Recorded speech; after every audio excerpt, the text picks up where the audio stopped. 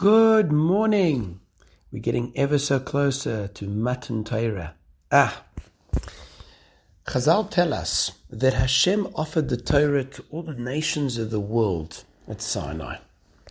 And they all rejected it. Some bring down that there was a few who rejected who were closer to the Jewish people in origin. Edom, who came from Esav, Yishmael, and Moab. And the other nations of the world said, well, if they didn't accept the Torah and they came from that family, we also not going to accept. What I'd like to look at a little bit is why did those nations refuse the Torah? So Edom asked Hashem, what's in it? Hashem said, don't murder. They said, well, we can't do that. Murdering is what we do.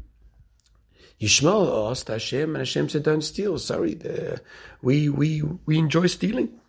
That's part of our culture, Moab. No committing adultery. We come from an incestuous relationship, etc. The question you can ask on the Medrash is, why did Hashem not tell them the stuff that they would attract them to the Torah? Why did He tell them those things that would dafka push them away? The Teretz is because Torah is very different to any other wisdom. Torah is not something that you can do X and learn it and that would be okay. No. Torah is about change. Torah is about molding oneself, changing oneself, becoming something of yourself. You cannot live your life as you want and say, okay, I'll also learn Torah. No. And that's what the nations rejected one after the other. We don't want to change. We're happy with where we are, which shows a distrust of their Father in heaven.